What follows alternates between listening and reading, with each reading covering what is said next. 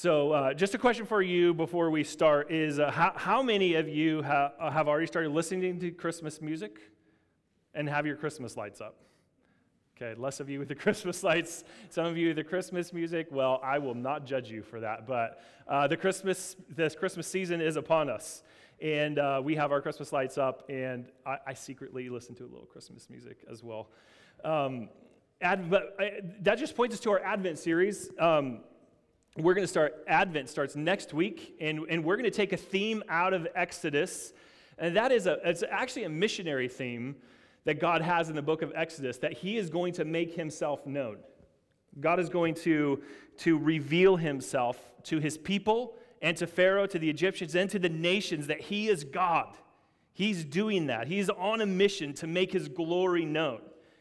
And we want to trace that theme out through the Bible a little bit. So we're going to start in Genesis 15 and talk about how God began this mission with Abraham, making a covenant with Abraham in Genesis 15, promising him an offspring. And then we're going to move on. Michael Lawrence will come and preach for us from 2 Samuel 7, how he established his kingdom through David, only to go on to a greater David. And then we're going to look at, in John 1, how the Word became flesh and dwelt among us. And then we're going to end in Revelation 5, sort of mission accomplished. Everyone who has become a believer in Jesus around the throne from every tribe, tongue, and nation, bringing worship to Jesus. So that's where we're going to be heading in our Advent series. And I just want to ask you to consider a few things. What would it look like to rearrange your Christmas traditions? I don't mean stop them or do different things necessarily, but what would it look like for you to have a Christmas tradition, but actually invite a non-Christian into that Christmas tradition? God wants to make himself known. He wants to make himself known even through our Christmas traditions. So I just want to invite you to think, what could that look like? Inviting a friend to do something that you normally do as just a family or on your own. What would that look like? And then, families, but all of us, I want us to think about what would it look like for us not to do like 8 presents for every child or for every person, but what would it look like for us to do 6 or 7 presents and take some of that money and think about how we could give it so God would make his name known to people groups across the world, like on the Tibetan Plateau, that global workers that we're supporting. So just 2 things to think about. Just pray, like, God, how would you want me to think about this? And then act. Because Advent means coming. God came into the world to give himself for his people. He's coming again to take his people to himself. So let's just be thinking in this Advent series, like how, in this Advent season, how we can be on mission with God, him making himself known to the nations. So will you pray about that? And as we head into it, I'm pretty excited. But we are going to be in Exodus, where we have started in Exodus several months ago. And we have seen how God has introduced himself, how Moses has introduced the people into slavery, and we're kind of wondering what God is going to do, and he's told us what he's going to do. I'm going to deliver my people, and the sovereign Lord is going to deliver his people to worship him. They're going to be delivered for a reason, and that is to worship his great name. And so this morning, I wanted us to think about something from history. A man named John Newton, who was a pastor and the author of Amazing Grace, and a man named William Cowper. It's spelled C-O-W-P-E-R, but it's Cooper, not Cowper. He was a poet and an author of the hymn, "There is a Fountain Filled with Blood." These 2 men met in Olney, England in the 1770s. And not long after they met, John Newton asked William Cowper to help him put a hymnal together. Cowper being a great poet and Newton being a pastor and a hymn writer, they wanted to gather a collection of hymns so that they might be a ministry, so it might be a ministry to the church. But it also was meant to be a testament to a great friendship between Newton and Cowper. And in 1773, William Cowper had a dream that he was eternally condemned to hell and that God was calling him to sacrifice his own life. And this isn't the first time this happened to Cooper, but Cooper went insane. And Newton remembers the great sorrow that he felt for that. And he wrote in the preface to the Olney hymn book, he wrote that he believed this project that would have been finished already if not for the wise but mysterious providence of God that had seen fit to cross his wishes. He says, cross my fair designs. He said this would have already happened, but in God's good providence, he crossed my wishes. He crossed my fair designs. And it wasn't finished till 1779. This is what the Christian life can feel like sometimes. This is what, it's not all sunshine and roses, right? Sometimes God does not relieve our sufferings right away, but instead he crosses our fair designs. He crosses our wishes. He doesn't deliver us right away. And that suffering, let's just be honest, sometimes can cause us to doubt God. It can cause us to question whether he's good or whether he's actually wronging us right now. So the question for us this morning was the same question was for Moses and for Israel. Will we walk by faith and not by sight? Will we walk by faith and not by sight? Will we trust God's word about himself, who he is and what he will do, or will we walk by sight and attempt to make our own way of it? God has given us means from Exodus 6 this morning. He's given us means to walk by faith and not by sight. So, you think God has crossed your fair designs? What's he up to? You have questions, and the questions should lead to you walking by faith. And Exodus 6 tells us three things, I think. Walking by faith means remembering the God of the past, believing the God of the present, and trusting the God of the future. Remembering the God of the past, believing the God of the present, and trusting the God of the future. And we'll see how this comes straight from Exodus 6. Let's turn there now. Exodus is in the first half of the Christian Bible called the Old Testament. Genesis, Exodus. The large numbers are the chapter numbers. The small numbers that look like footnotes are the verse numbers. We're going to read 1 through 13. But the Lord said to Moses, "Now you shall see what I will do to Pharaoh. For with a strong hand he will send them out, and with a strong hand he will drive them out of this land." God spoke to Moses and said to him, "I am the Lord. I appeared to Abraham, to Isaac, and to Jacob as God Almighty, but by my name, the Lord, I did not make myself known to them. I also established my covenant with them to give them the land of Canaan, the land in which they lived as sojourners. Moreover, I have heard the groaning of the people of Israel, whom the Egyptians hold as slaves, and I have remembered my covenant. Say therefore to the people of Israel, I am the Lord, and I will bring you out from under the burdens of the Egyptians, and I will deliver you from slavery to them. And I will redeem you with an outstretched arm and with great acts of judgment. I will take you to be my people, and I will be your God, and you shall know that I am the Lord your God, who has brought you out from under the burdens of the Egyptians. I will bring you into the land that I swore to give to Abraham, to Isaac, and to Jacob. I will give it to you for a possession. I am the Lord."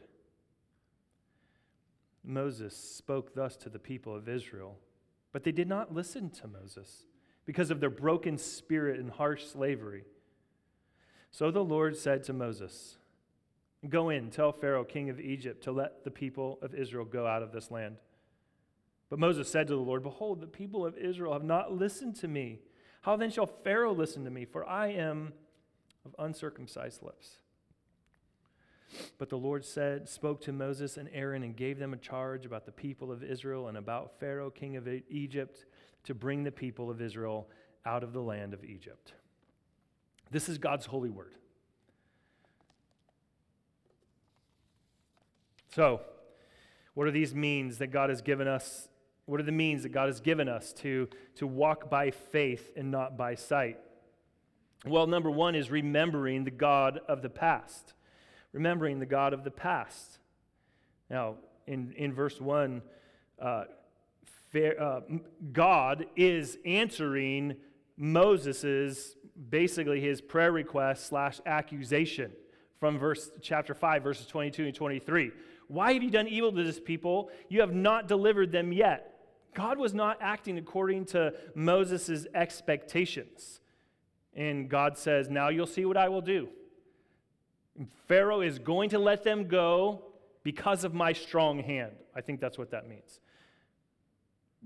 My strong hand will be on Pharaoh, and he's going to let them go. In fact, my strong hand will be on him so much that he will drive them out of this land. And then God, in verse 2, gives Moses and the people of Israel the means that they can walk by faith and not by sight. I think it should just define what faith is for us. What is faith, right? It can be a confusing term. It's used in different ways in our culture, bandied about in different ways. What is faith? Well, Hebrews 11:1 says, now faith is the assurance of things hoped for and the conviction of things not seen. Faith is the assurance of things hoped for and the convictions of things not seen. What does that mean? Well, it means, what the author of Hebrews is telling us, that means that faith is based in reality. Faith is based in something true, objective. But that reality is not yet seen. It's not something, who hopes for what he sees, Paul says in Romans. But it is founded on the words of God. And faith takes hold of that promise and says, I believe it. Some of the ways that this is used, have you heard it before? Someone has struggled with some cancer or disease, and they said, hey, it's my faith that got me through this. Now, that can mean a few things, can't it? My faith got me through this. Now, what can that mean? What you have to ask the question, was it the exercise of faith that got you through this? This was me exercising more hope in God. This was me putting to work my hope in, or something else, my hope in science or medicine. So what does it mean, my faith got me through this? It also could mean it was my faith, the system of belief, right? The Christian belief system that got me through this. It was my faith in God. He is the one who's done this for me. He healed me. It's my faith that got me through. So biblical faith, friends, biblical faith is objective, right? It has objectivity. It's reality, like I said. It's based in reality. The strength of faith, Michael Barrett says this in the Gospel of Exodus. The strength of faith is not in its exercise, but in its object. The strength of faith is not in its exercise, but in its object. So biblical faith is trust in the words of God. One theologian put it like this, it's not in the implicit assent without knowledge content, right? We're not talking about blind faith here, friends. We're not talking about a faith that doesn't need knowledge about something. We're talking about a faith that is in God's words. It is trust revealed in the Word of God and obedience to that Word. So what is God calling these children of Israel to do? They obeyed. What did they get for it? More suffering. So what are they called to do? They're called to trust in God's revelation of himself. God is calling the suffering children of Israel and you to remember, to believe his words, based on what he's done in the past. So what did God do in the past? He tells us in verse 3. He says, you should remember the God of the past if you're going to live by faith. So what has he done? He has appeared to their ancestors, as God Almighty. He appeared. He showed up. And how did he reveal himself? As the God with all might, all power, can do anything. Genesis 17:1, he appeared to Abraham and he said, I am El Shaddai, God Almighty. Walk before me, and I will make you a great nation. So he appeared and he shows up and he says, I'm Almighty God. Do what I say. You can trust me. You can believe me. The second thing he did for them was to establish his covenant to give them the land of Canaan. You see that in verse 4. I also established my covenant with them to give them the land of Canaan, the land in which they lived as sojourners. But you'll notice that even then, as the God of the past says he's God Almighty, he's going to give them this land that they're just wandering about in, that they're actually sojourners. They're aliens. They are not from this country. They're just like traveling through it. They're wandering around. They're setting up tents, and then they're moving on because someone else owns the land. But God promises in Genesis 15:18 that he's going to give them this whole land from the river Egypt to the river Euphrates. He promised that to Abraham. And now where are the children of Abraham? They're in slavery in Egypt. So is God going to fulfill his promise, or isn't he? He promised to give it to them while they were still wandering. And Abraham believed God. It wasn't theirs yet. And now they're enslaved in Egypt. How much further from the promise can they be? The question comes to mind, is he really God Almighty? Is he really God Almighty?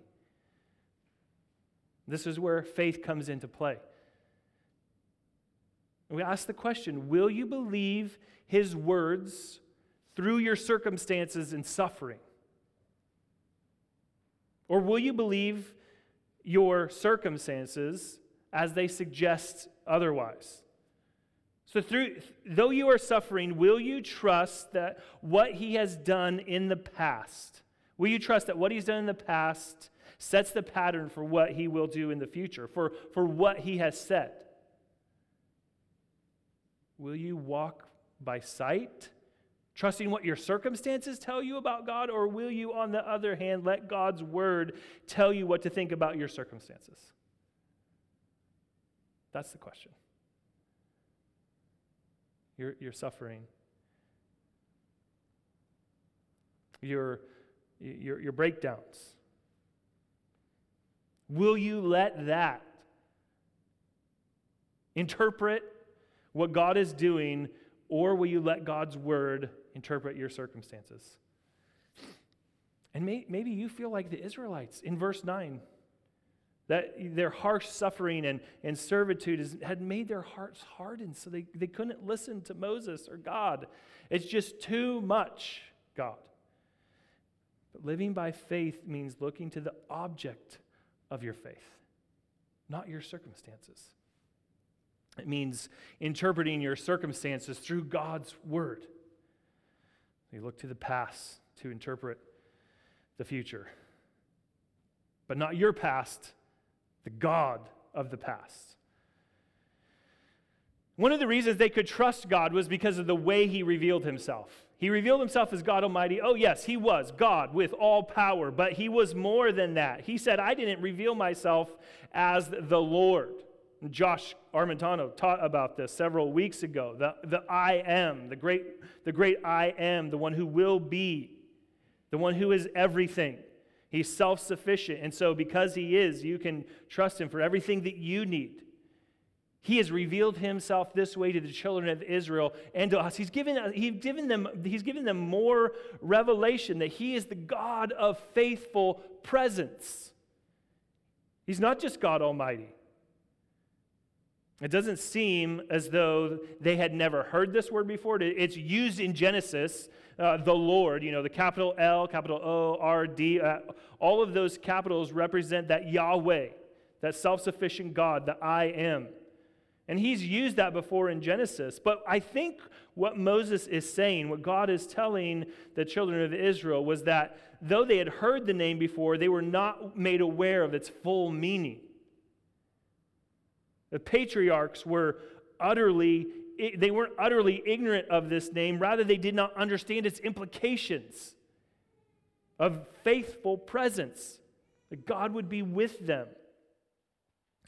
So in delivering Israel and fulfilling his promises, the Lord is about to let his people know intimately and by experience his name.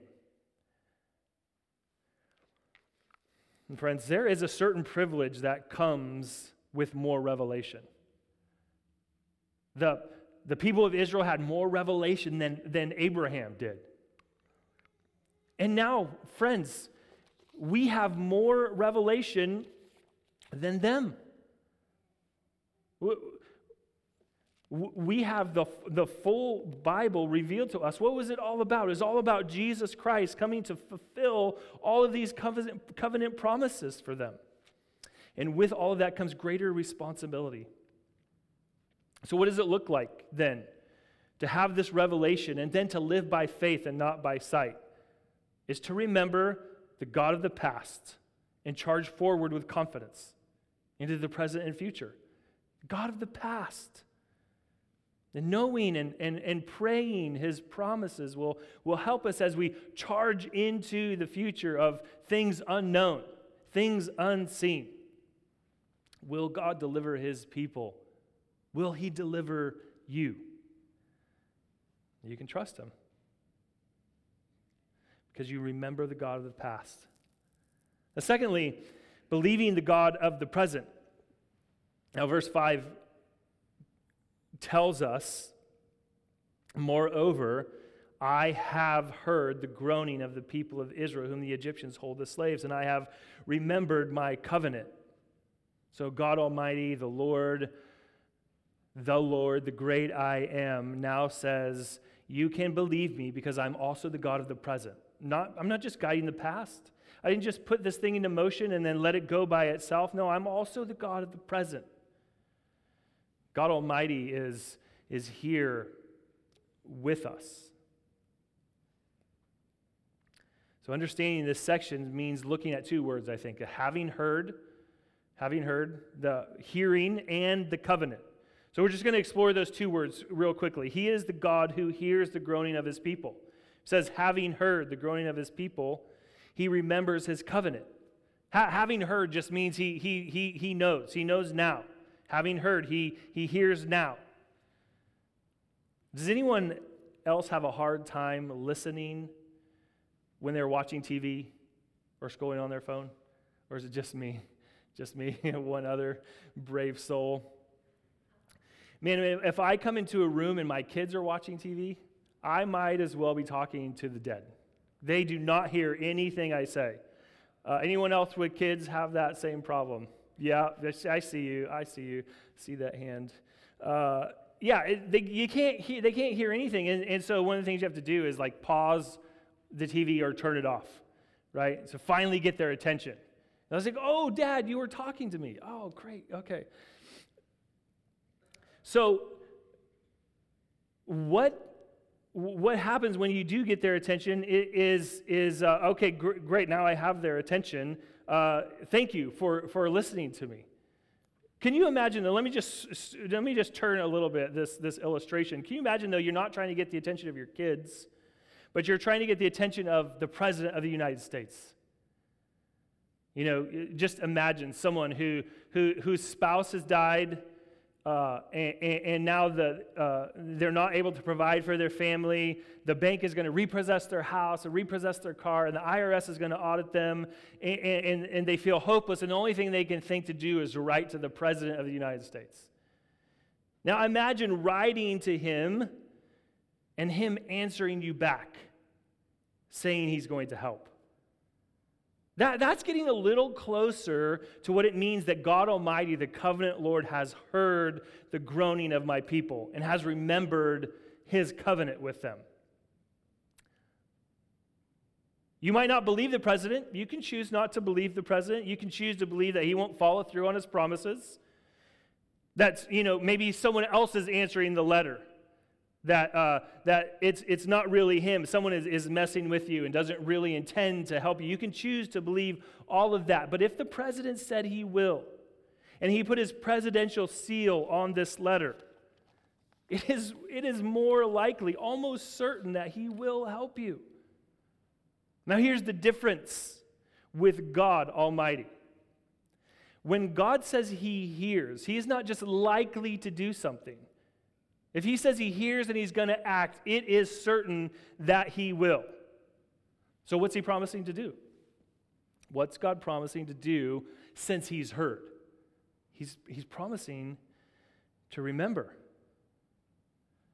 I will remember. Now, friends, that may make no sense to us. Who cares if he remembers? But remembering is an intentional covenant act. God makes a promise. He says, I'm calling it to mind. I haven't forgotten. It's in my mind right now. I do not forget.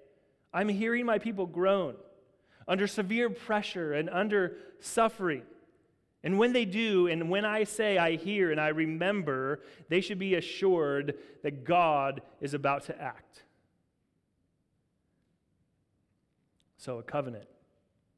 Having heard, he's calling to mind, he's remembering. What is a covenant? A covenant is a promise. It's an agreement between two parties. It's usually in the Near Eastern culture, it was a king who would go into covenant with probably like a group of people called a vassal nation, and he would make a covenant with them. He would bind himself to these people. And there would be terms to this covenant. He says, I will do this for you. I will protect you from your enemies. And in return, you'll do something for me. You'll give me some sort of payment. And the term literally means to cut a covenant. The cutting of the covenant involved animals. And they took animals and they cut them in two pieces. I know this is kind of weird, right? It's a different culture, but this is what they would do. They would cut the animals in half, and then the two parties, the representative parties, would walk through those pieces of the animals. They would walk through the animals, and they would swear to each other that if they broke the covenant, that they would be treated exactly as those animals were treated. So O. Palmer Robertson, in his book, The Christ of the Covenant, says a covenant is a bond in blood sovereignly administered. So a king is going to bind himself to a people, and then he is going to administer the sign of that covenant in blood. The animals cut in two.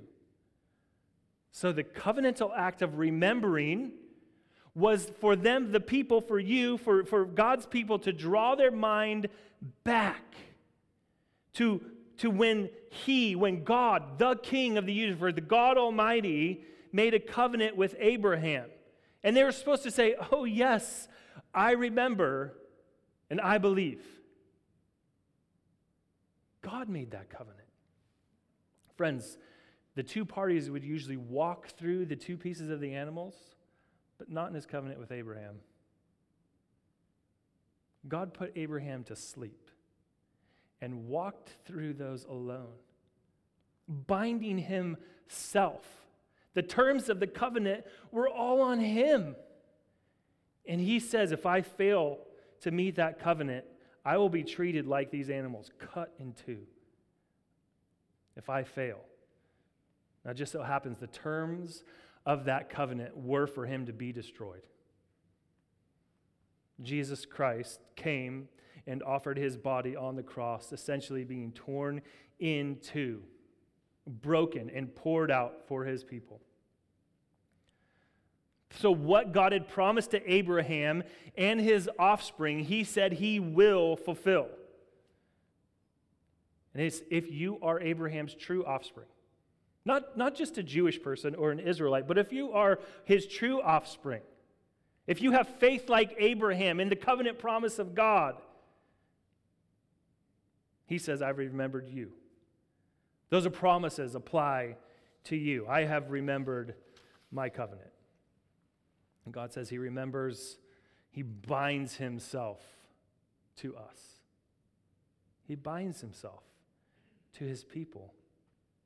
So remembering the God of the past and believing the God of the present are covenantal acts which help us live by faith and not by sight. Remember God. Call it to mind. This is what Thanksgiving is. Remembering the things that God has done, calling them to mind, and then expressing them to others. That's a covenantal act, remembering God. So in this Thanksgiving season, when you sit around the table and some awkward person like me says, okay, everyone's going to say something they're thankful for. Friends, we should remember this. This is a covenantal act. We're calling to mind God's covenant promises. Everything he does is help us to live by faith and not by sight.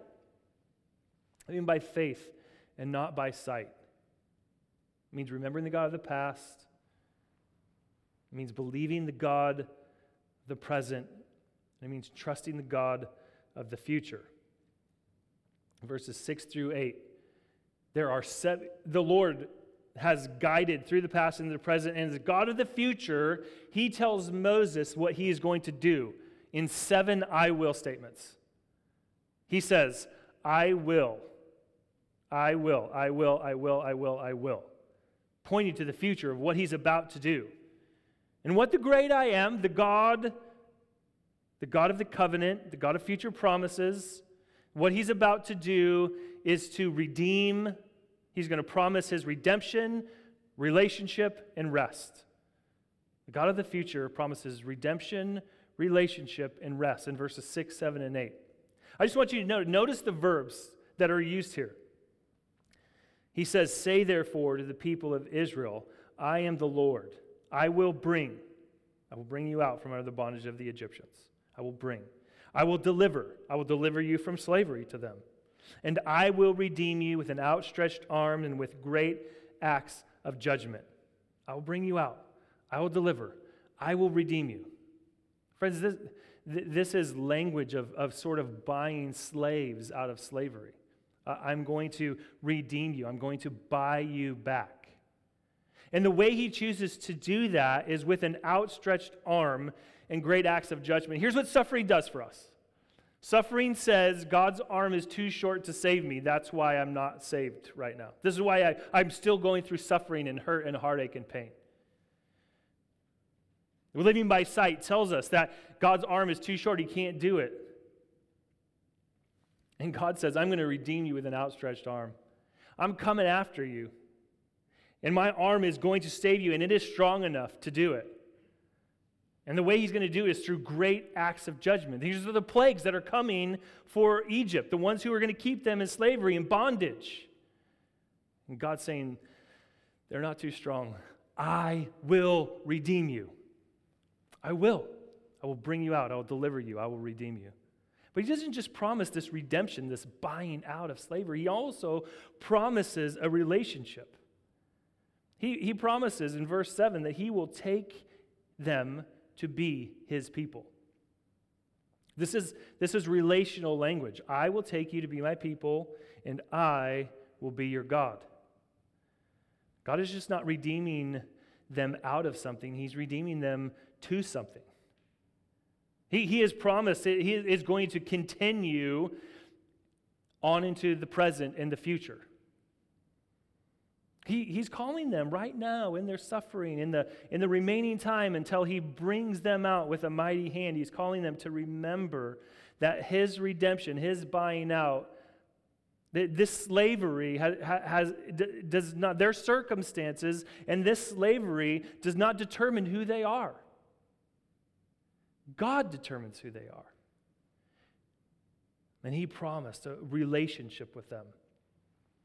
You will be my people because you are my people, and I will be your God. Friends, this is the covenant promise that takes us all the way through Scripture. You can trace it all the way through Scripture. As we go into the conquest, Joshua, one of the things that God says to Joshua is, fear not, do not be afraid. Why? Do you remember? Because I will be with you. I will never leave you or forsake you, ever. This is the covenant promise. Fear not is one of the most oft repeated commands in Scripture. Don't be afraid. Fear not. He comes to Mary. He comes to Joseph. Fear not. Don't be afraid. Why? Because this baby, Emmanuel, God with us, is here. I will never leave you. I will never forsake you. And then in the end, the great covenant promise of God is fulfilled. God, in Revelation, it tells us it's as if God is coming down to man, and his presence will be with them.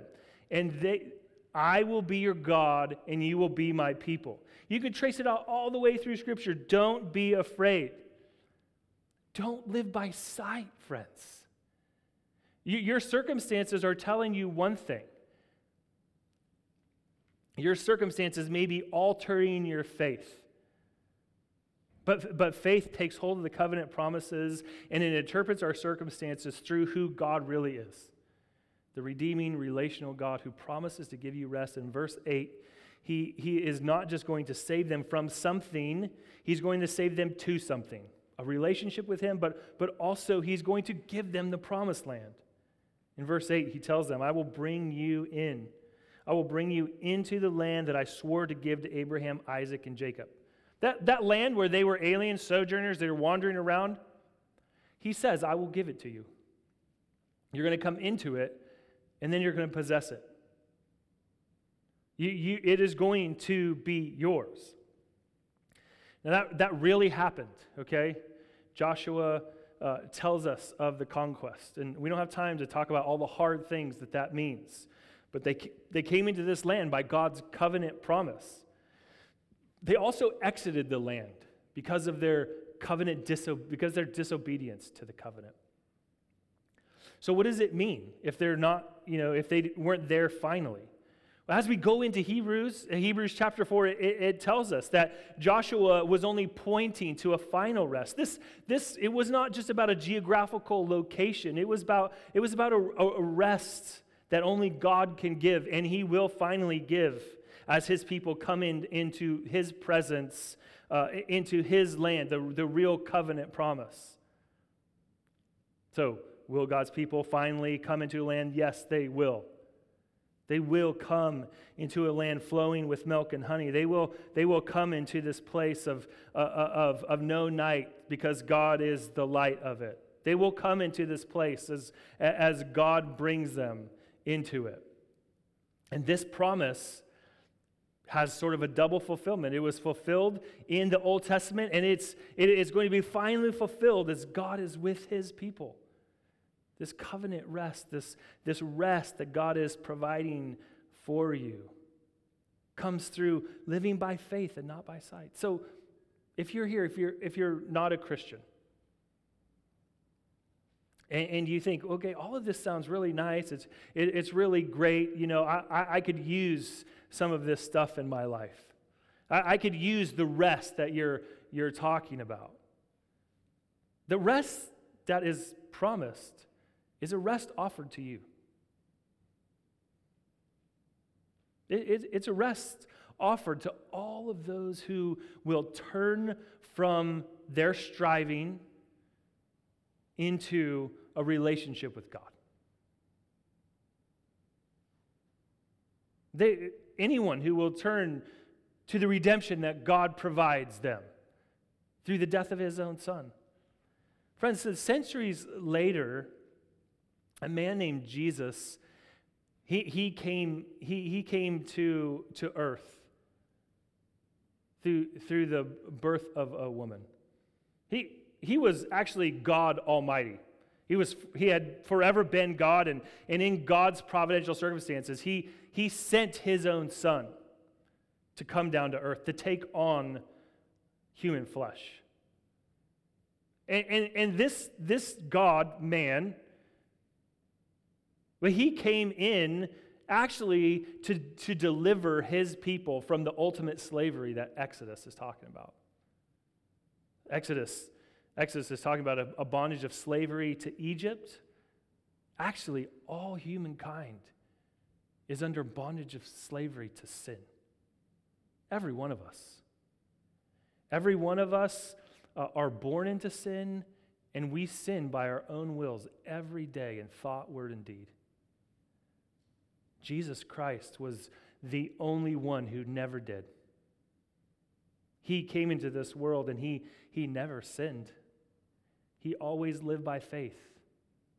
He always pleased his Father. And he did all of that so to live a righteous life in order to die in your place. In order to actually take the punishment that your sin deserves, which was death, the wrath of God being poured out on him. See, this is the true Exodus. Jesus Christ dying for your sins and for mine brought you and can bring you and me out of slavery, redeem us. This is the only way, friends, to have a relationship with God, to please God, is through his Son, Jesus Christ. See, I think some of us think, if we obey the Ten Commandments, if we do the right things, then God will love us and redeem us. That's not how it works. God redeems and calls you into a relationship of obedience to him. The redemption is first. Jesus provided that through his righteous life and his righteous sacrificial death on your part, and then he rose again. And in this rising, he pleased God. God gave his approval on this by raising him from the dead. And as he lives now, he brings people into that rest. So I just ask you, have you believed God for that rest? Cast your eyes onto the object, the one who's done it all, Jesus Christ. Friends, living by faith and not by sight means remembering three things.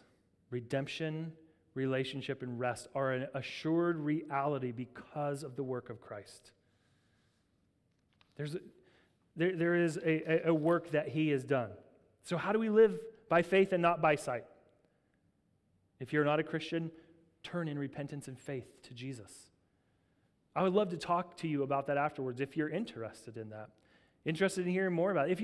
If you're a Christian, here's one of the ways we do this is by setting our affections on the unseen things above and not on things of this earth. We're casting our mind onto the things of heaven. And friends, one of the temptations is to live by our feelings that suffering produces.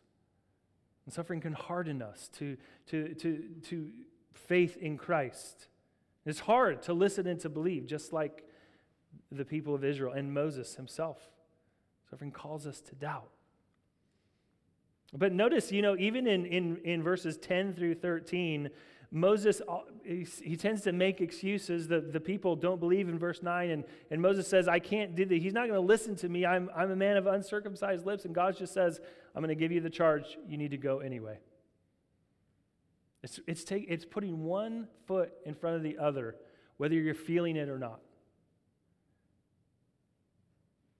If you're married, you're not feeling 100% satisfied.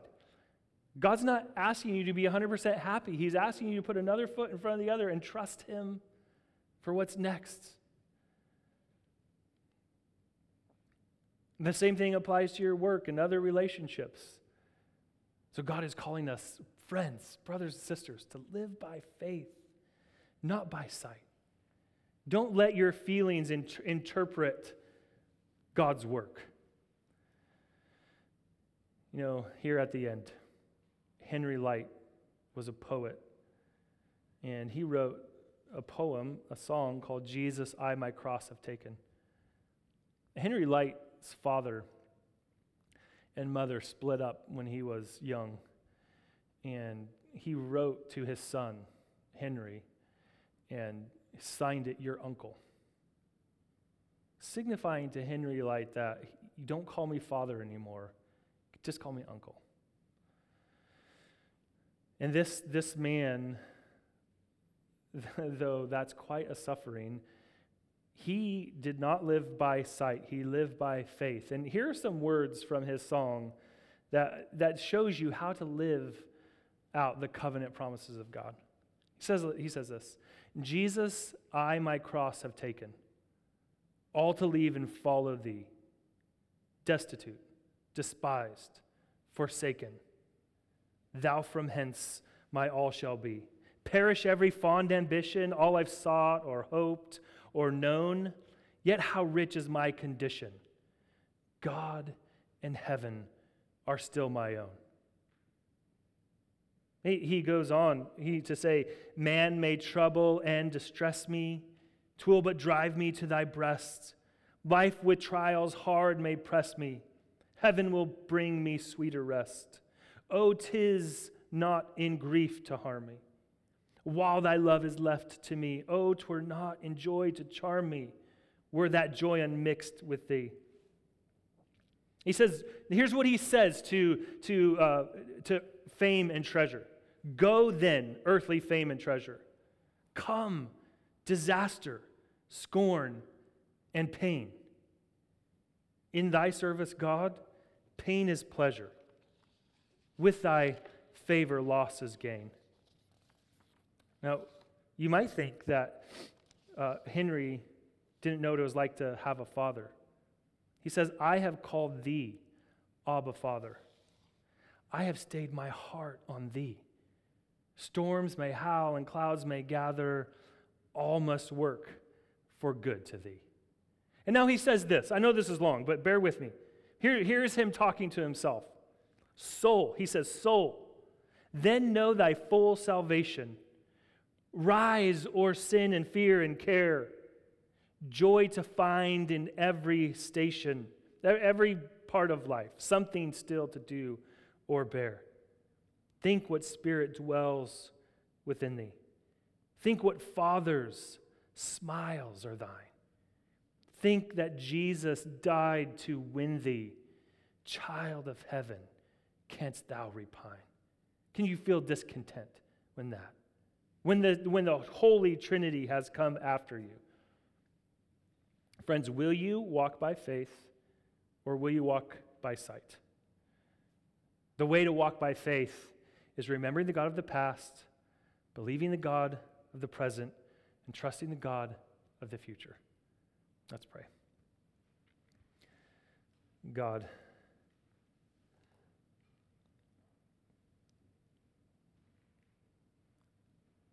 some days it just feels too hard to remember, to believe, to trust.